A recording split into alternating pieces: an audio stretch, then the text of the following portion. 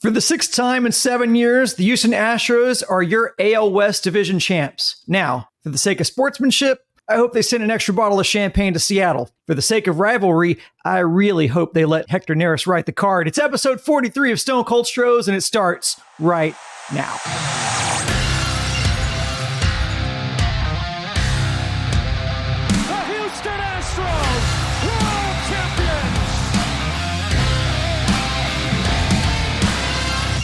Welcome into Stone Cold Stros. I'm Brandon Strange with Charlie Palillo and Josh Jordan. Follow them on X at Palillo, at Josh Jordan 975. Make sure you're reading Charlie's weekly column on sportsmap.com. A reminder that the three of us host a weekly Texans podcast called Texans on Tap. You can find that on our new SportsMap Texans YouTube channel or on your favorite podcast provider. Charlie, it's episode 43.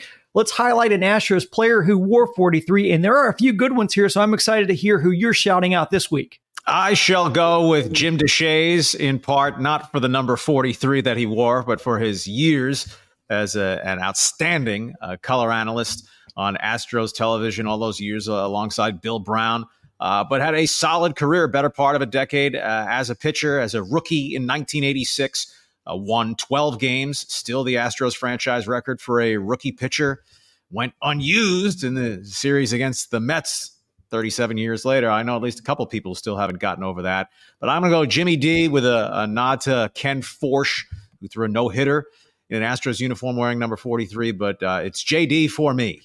I want to give a shout out to Chris Sampson, whose story almost mirrors that of JP France's.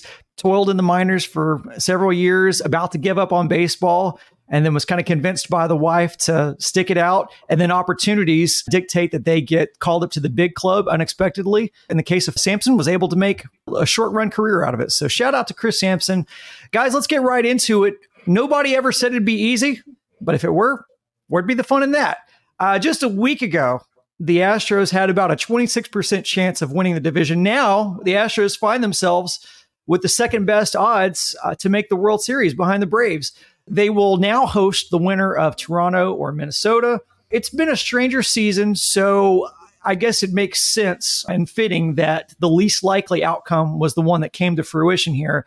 Let's talk about what we learned in this final stretch of the season. Just how big was the result of the dominoes landing the way that they did? Well, it's massive, and people can debate home. Would they be better off on the road? Look, for starters, winning the division basically doubles the Astros' chances of getting back to the World Series and defending their championship. It's very simple. You're in that best out of three, and how many times in recent weeks have the Astros demonstrated this? A garbage team can beat a really good team in a three-game series, so that a good team can beat another good team, or a good team can beat a great team in a best out of three. At over 162 games, water is ultimately going to find its level. Best out of three is largely a dice roll. So is best out of five. So is best out of seven, but not as much so as best out of three. So the Astros avoiding that, along with tacking one more division championship banner onto this dynastic run. But the reality is, had the Astros had to go, and even though they've been road warriors, if they would have been at Tampa, they could very easily have been out in two, or maybe it would have taken three. Wherever they may have wound up, however it fell. But now getting to line up your pitching, be raring to go Saturday against a team that has used up some of its pitching to get to Minute Maid Park to start the division series, that is just colossal. And as my rider to that, I want to say, hey, you're an Astros fan in recent years. Easy was fun being Secretariat out in front of the field. But look, if you live and die with it, wasn't this so much more exhilarating and in at least one respect rewarding at the end to get it done the way they got it done? And I would personally also add kind of a pet peeve of mine. Do we need any more proof that momentum is fleeting, ephemeral, and merely a description of how things are in the moment? It can turn at any point. The Astros have had it go up and down and up and down. Well, they picked the right week to have it go ultimately up. I'm not going to say the Rangers choked. In the end, they just gave it up. In Seattle, fighting for its life, coming up a little bit short. The Astros blinked less, and hence they laugh last, which means they laugh best. American League West 2023. Oh, it feels so good. I don't know about you guys. I'd kind of given up on the thought of winning the division when, things got pretty bleak there. I was just like, just get in the playoffs. That'll be fine. But for things to line up and fall the way they did and to win 5 out of 6 to finish the season, they didn't back into this. They went out and won the games they needed to win. They got a little help, but the help doesn't matter if you don't take care of your own business. And I just have to bring it up. The Rangers broadcast team going after the Diamondbacks for not trying hard enough, and the Rangers couldn't manage to score 1 run with the division on the line. Come on, man. Sure, you would hope that the opponent puts out their best lineup, but you couldn't score 1 run. That's on you, Rangers. Just saying, you gotta own that a little bit there. But I'm thrilled because this is gonna just lay things out nicely. Now the bullpen can rest. I think that's going to be huge. Michael Brantley, it looks like from what we hear, he's going to push through this. He wants to play. He wants to be a part of it. So him getting a little bit of extra rest for that shoulder, I think could pay big dividends. Just letting everybody reset, take a deep breath and regroup.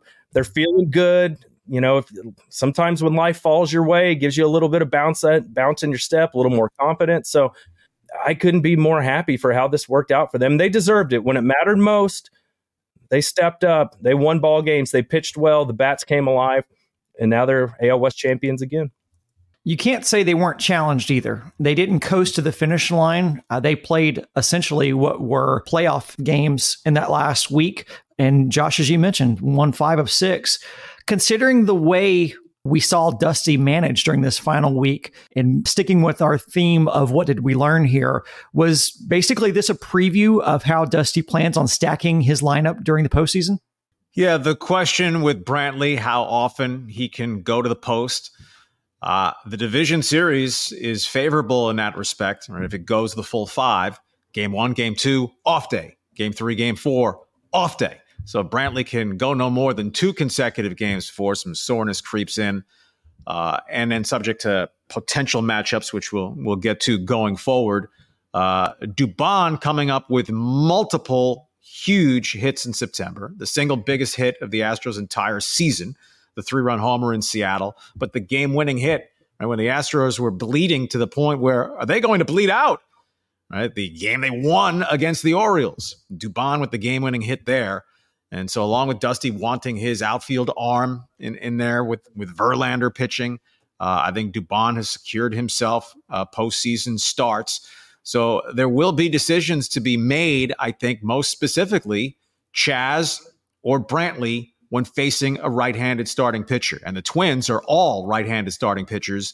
The Blue Jays do have a couple of lefties who could factor into the mix. Chas obviously over Brantley, or should be obviously, if facing a lefty.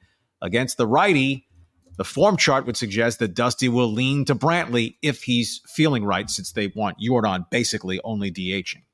Yeah, I find it interesting with Chas, just that, we heard the quote from Dana Brown on the flagship about how he hopes they put the best offensive team out there. Chas played in all the games except for that one game in Seattle after he took that, when he got beamed in the back, and then they rested him after that. But outside of that, he played the Diamondbacks games. So I think in that front office, that was the report that he wasn't being played enough. And then Dana drops that little bomb there, and we're seeing a lot of Chas McCormick. So I have to think that's how it'll play out. The starting rotation, I think, will be interesting. How they go about the bullpen, the way Abreu's getting a little more work here in critical situations. It'll be interesting to see what Dusty decides to do. And credit where it's due. We've had plenty of slander to say about Maldi and Abreu, but Abreu he basically was their only offense through the first 2 games of the Arizona series. And Maldi with some huge defensive plays, especially in Saturday's game, throwing out the runner in the 9th inning there when you're holding on to a 1-0 lead. So shout out to those guys. Also thought it was kind of interesting. Dana Brown had some comments about hoping Dusty Baker would put his best offensive lineup out there. Now, we did see Chas play in this last series, which is, I think, why it's important to talk about, is this how Dusty's going to stack his lineup. One guy who we didn't see was Diaz. They did enough on field to where they could kind of fade Maldi's offense. And at times, Maldi was able to swing the bat and be impactful in these games. Do we feel good that you have the depth to have a player like Diaz or a bat like Diaz to come off the bench? Or is it still kind of frustrating that you're not putting maybe your best offensive options out there? Oh, I think overall it's frustrating. You're playing the second best player at the position, the overwhelming majority of the time, presumably going forward. Look, they won 2-1 and 1-0 Friday and Saturday. I'm not giving Maldi the credit for Mensa-level catching as to why they won those games. Urquidy pitched his ass off, and then Verlander backed that up with a tremendous start. So I would want my better player in there the majority of the time. I do want to say slander suggests inaccurate criticism. Abreu overall stunk this year. Yeah. But just as Yordan Alvarez had a stretch where he went 4 for 34, it didn't mean Yordan stunk. It meant he stunk in that stretch. Right? Alex Bregman, yo-yo of a season, where he flourished the final weekend after having been 6 for 51 going into the Seattle series. Abreu overall was a terrible player this year, but he picked the best time to have his best week. Right, he finished with a 680 OPS, which is bad for any player. It's awful for a first baseman, but it's where you end up. And if Abreu, off a near 30 RBI closing month and a day, can carry that over and help lengthen that lineup in the postseason, obviously it augurs well. And Dusty, whether high road or I'm paying attention trying to get back to the World Series here, but don't you think that he was doing a not so slow burn, if apprised, of never manager Dana Brown calling out his decisions the final weekend of the season? Right, the Yiner stuff months ago. Okay, don't know how that sat with Dusty, but I would understand Dusty being furious over this now from Dana Brown. Yeah, you mentioned Abreu there. We should give him some love over his last 30 games, 250 average, 536 slugging, and 8 home runs. That was the thing where, is the long ball going to be part of his game this year? So we had to wait a long time for it. But if there was a month for him to turn it on, this was the month. So way to go, Jose Abreu. I hope he can carry that into the postseason as well, because they're going to need him, and he's going to be out there. As far as the team, I know we kind of tracked it all year. Astros finished 5th in team OPS for the season, and they finished 8th in team ERA. So, we saw it bounce throughout the course of the season. They were middle of the pack a lot of the way. So to finish there, 5th and 8th in offense and defense, or in offense and in pitching, that's pretty good. That's kind of what you would expect out of the Astros. So I'm really excited that they were able to do that. Just shows you a lot of balance right there with them, because when they do go play the Jays and the Twins, they're really high up in these categories too. They're Twins are 7th in OPS, and they are 6th in ERA. Blue Jays 11th in OPS. Blue Jays 4th in ERA. So whichever matchup they get, it's going to be pretty even for the Astros. Look, this is the weakest full season Astros team since the dynasty started in 2017. But the point all along was to get in the tournament and then hope you play the best ball over those 3-4 weeks of the postseason. And the bonus coming that they were able to do it and steal the division the last day of the year to avoid that shotgun round best of 3. So now for all the analysis and assessing strengths and weaknesses, you just go out and play. Only 1 out of every 4 years on average in the wild card era does the best team in a given season over 162 games wind up winning the World Series. The structure of baseball allows for routineness of upsets. Best of 3, best of 5, best of 7.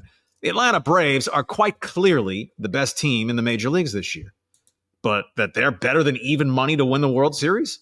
No way.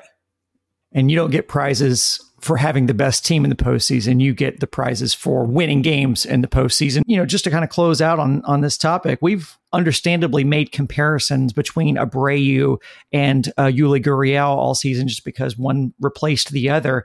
But man, we saw what Yuli Gurriel could do with some rest once they got to the postseason. If Abreu's hitting like this in combination with getting some rest, assuming that too much rest doesn't cause rust in his case, but as a professional hitter and a guy who may have a back that's barking at him at this point, to get some extra rest for a guy like him and Josh, as you mentioned, Michael Brantley, who really could use that. You were just hoping to get into the postseason, to get to the dance, and hope that the majority of your guys are healthy. And that's been something they have struggled with all season. And for Abreu and Brantley to be available to you at this point of the season, so huge. You can't overstate the meaning in that. So, guys, one of the things that was really impactful in this final stretch of the season was the pitching. They played a lot of close games. You saw both starters and bullpen really come up nails. I think one of the things that maybe we should start on is just how big now is that Justin Verlander trade in hindsight? Yeah, the overall winning percentage post-trade was basically the same as it was before, right? With the Astros collapsing with room to uncollapse. But Verlander was pretty average until his last two starts. Right? His ERA was 3.93 his first 9 starts after rejoining the team. But he was a dependable, almost without fail, at least 6-inning guy to keep you in games, to not have your bullpen overly taxed, at every fifth turn through the rotation. So, I think it would be simplifying to say that trade enabled them to win the division, but not grossly simplifying. It was just down the stretch. He was so good. I'm just looking at his last 5 games here. On September 6th against the Rangers, 7 innings, only 4 hits, 1 earned run, 6 Ks. Then he had a bad performance against the Oakland A's. Surprise, surprise with the Astros, right? But then after that, Orioles game, 6 innings, 3 earned runs, 5 strikeouts. That you have a chance to win that ball game. But then the Mariners game, we all know, where he was just dominant, went all the way into the 9th inning, not quite able to get the complete game. And then the Diamondbacks, 5 innings, no earned runs. It's just down the stretch when you needed him the most, he pitched great. And then to compare that to Fromber, who, you won that Mariners game with him, but he had to come out after 4 innings and you had to use all your bullpen guys just to sneak out with a win there. And who would have thought this? With the season over, Verlander finishes with a 3.22 ERA. Fromber finishes with a 3.45 ERA. So I would have been surprised if you told me JV would end up with a better ERA over the course of the season than Fromber, but he's pitched really good down the stretch. And, for me, he's the number one. He's the guy I trust the most. I love Fromber too, don't get me wrong, but I'm just kind of hot hand lately who's been pitching better in big moments. It's been Verlander. So I wouldn't be surprised if Dusty gives him the ball game 1. As the Astros assess this, my guess is they will go with the JV, deferring to career status. And pre-World Series, Justin Verlander has been tremendous through his postseason career.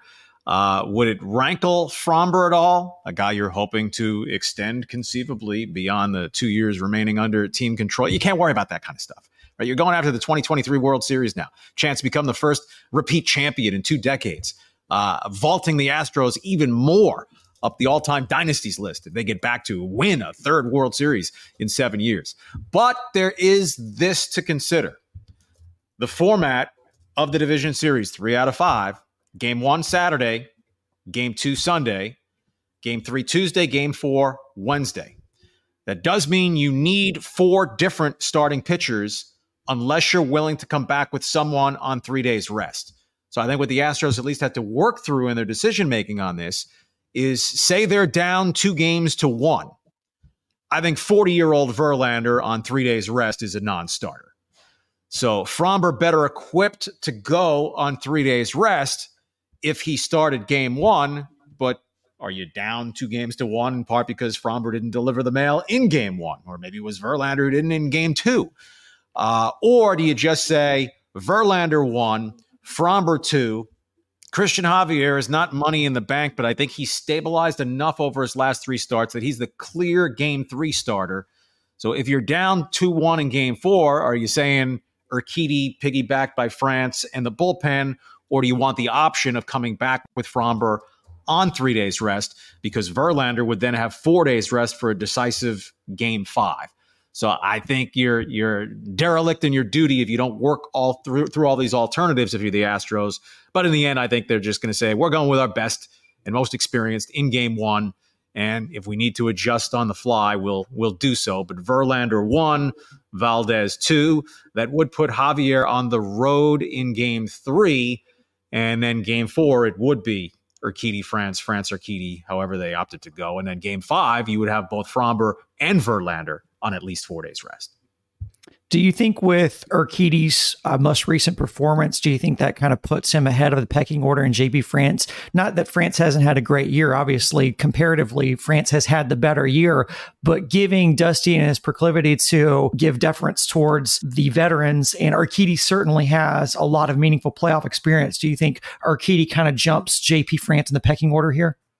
Man, I don't know, but I think Dusty's definitely going to consider it. I hate to give you an I don't know, but it's Dusty Baker we're talking about here. And Urquidy, I mean, he was so poor that they took him out of the rotation recently. And that's with Hunter Brown staying in the rotation. And Hunter Brown has just been a disaster the last month or so. So for Dusty to view him lesser than Hunter Brown and just one performance, have him jump above JP France, I don't know. And you have to worry or think about, like, where do the pitching coaches come in on all this? Like, what are they going to recommend? Is Dusty going to listen to him? I think it's a great question, Brandon, because none of us really have any idea but Dusty.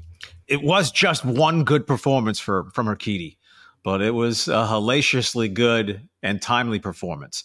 I think they can wait on this. And what if, be it game one or game two, Framber runs a serious pitch counter, isn't going well? You're still in the game. You're down 4-3 in the fourth inning. Well, maybe you're saying, I'm using Urquidy here because I need a longer man out of my pen. France, a little more experience earlier this season, but I would think in a postseason spot, they would have more trust in Urquidy. So it's a decision they don't have to make until they get in the series. Verlander, as strong as he was in Arizona, only went 5 innings because it took him 94 pitches. Well, for one game, that's fine, right? One reliever, and then you get to Neris, Abreu, Presley. We might want to modify the order on that in the postseason, subject to where you're at in the batting order in a given inning.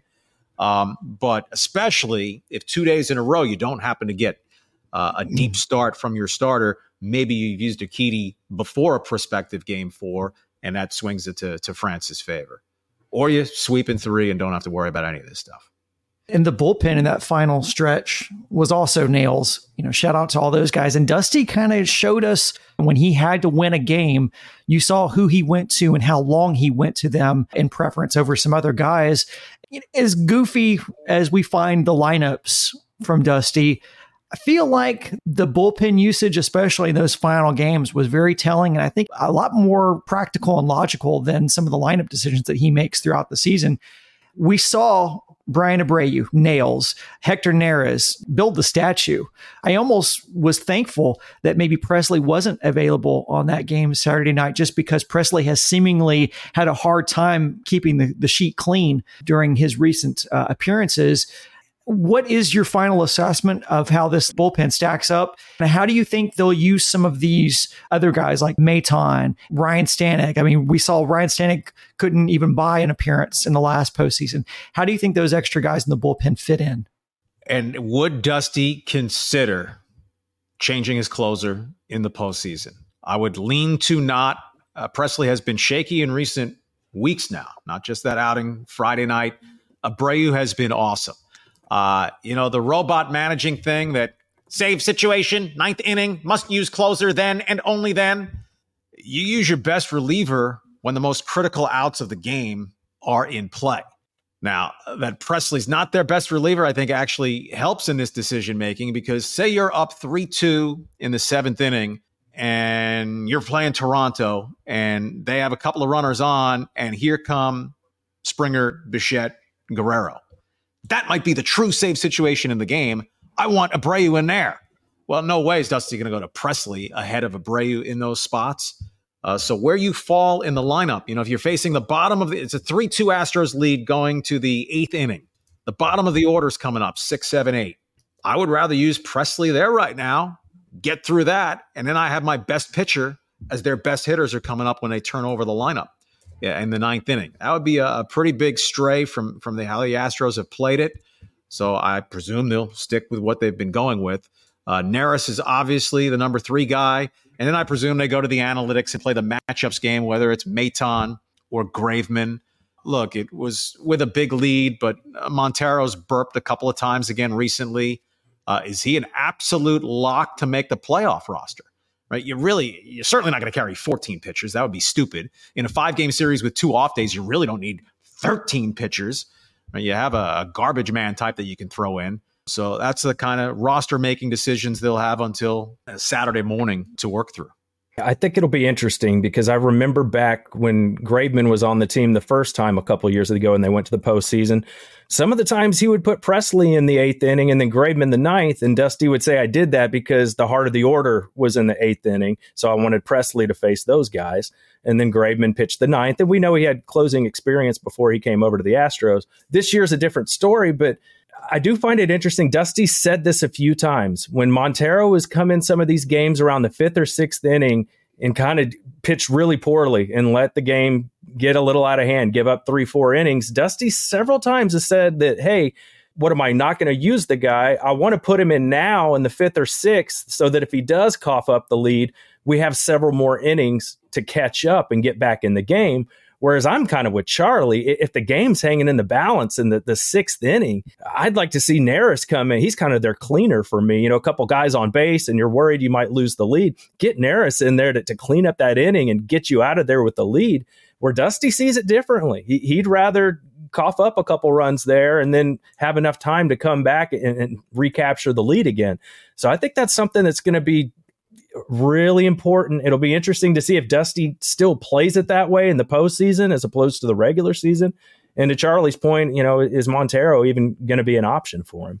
And just one other roster decision I expect they will not even contemplate.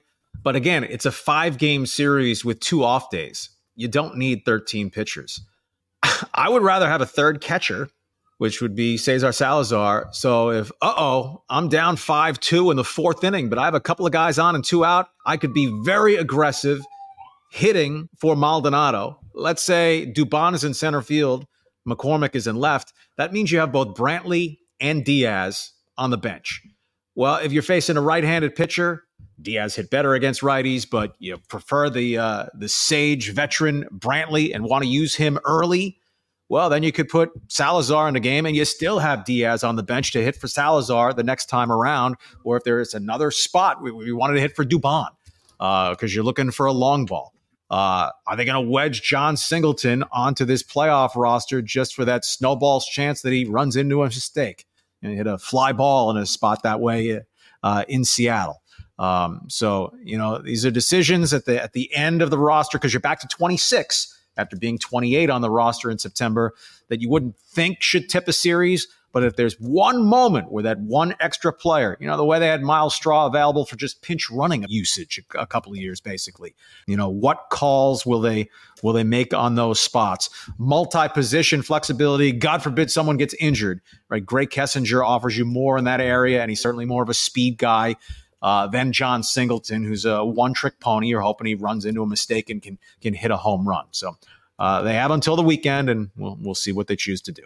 I think it's interesting if we look back to the World Series last year. Remember, Christian Vasquez didn't get a start at DH until that final game. And remember what had changed then? Well, what had changed is Yuli got hurt, and they elevated another backup catcher to the roster. So they had some insurance in case there was an injury. They had a third catcher on the roster. And then that's when you saw them go to Christian Vasquez in the DH spot in the final game. So you wonder, will Dusty have the same mentality to where, well, I can't use up Yainer Diaz in case an injury were to happen if he doesn't have a third catcher available to him. But you hit the head on the nail there, Josh. That was because of an injury that they changed that lineup. Yep. You had got nothing out of the DH position up to that point. So Dusty's back had to be put all the way against the wall for him to make that decision. So I don't know that his mindset changes there until, like you said, maybe there's an injury that forces him to rethink it, which we hope is not the case there. But when you're talking about that Dusty mindset about Montero and putting him in early enough for giving them time to catch up, I would hope that's a regular season mentality. Because looking at that final stretch of the season, when the season was hanging in the balance, Montero sat in the bullpen through that final stretch. So let's move on to our final topic here. As New York learned last season, you never really want to root to face any team. But there's obviously some intrigue with the Jays and the Twins, each of them having a former Astro on their team. On paper, guys, which team do you think the Astros match up better against in a potential ALDS matchup? If healthy, I think it's a coin flip. The Astros lost the season series to each team. That's meaningless. Regular season results aren't predictive, and the stakes are a tad higher in the postseason. But there are serious health questions around Minnesota. So I guess from an Astros perspective, you shouldn't root for injuries or lingering issues with other teams. But if they happen, they happen. There are more clear and present dangers on those fronts with the Twins, starting with Carlos Correa, who basically had a miserable season.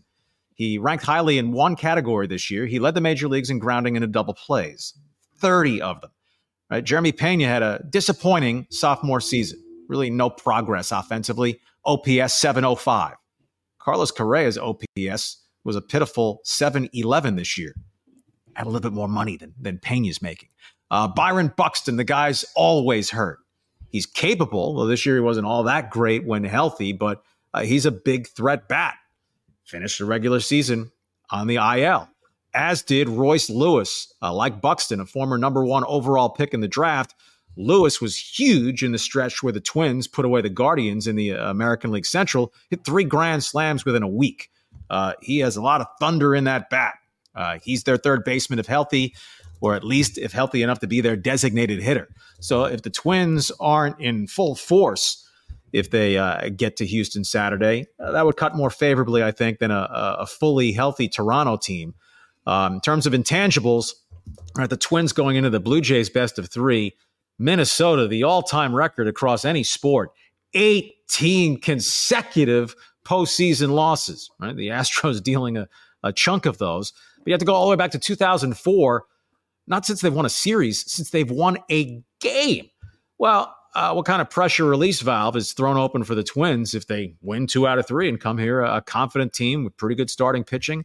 Toronto, meanwhile, last year blew an 8-1 lead against Seattle and getting eliminated 2 straight in Toronto. If they overcome that GAC job and come down here with a potent lineup with a lot of big name firepower, it just really didn't deliver this year. George Springer, who's aging. George Springer's OPS this year was closer to that of Jake Myers than it was to McCormick or Tucker or Alvarez. On the other hand, well, we're pretty familiar down here with how George Springer pretty habitually raised his game in the postseason. Vlad Guerrero Jr. finished with a sub-800 OPS this year. Bo Bichette, after a couple of injuries, was good but not great. Matt Chapman had a monstrous start to the season. He was actually benched a couple of games the last couple of weeks for the Blue Jays. Both, though, have solid starting pitching staffs. Both have pretty good bullpens. I think the Twins closer, Duran, is better than the Jays closer. Romano.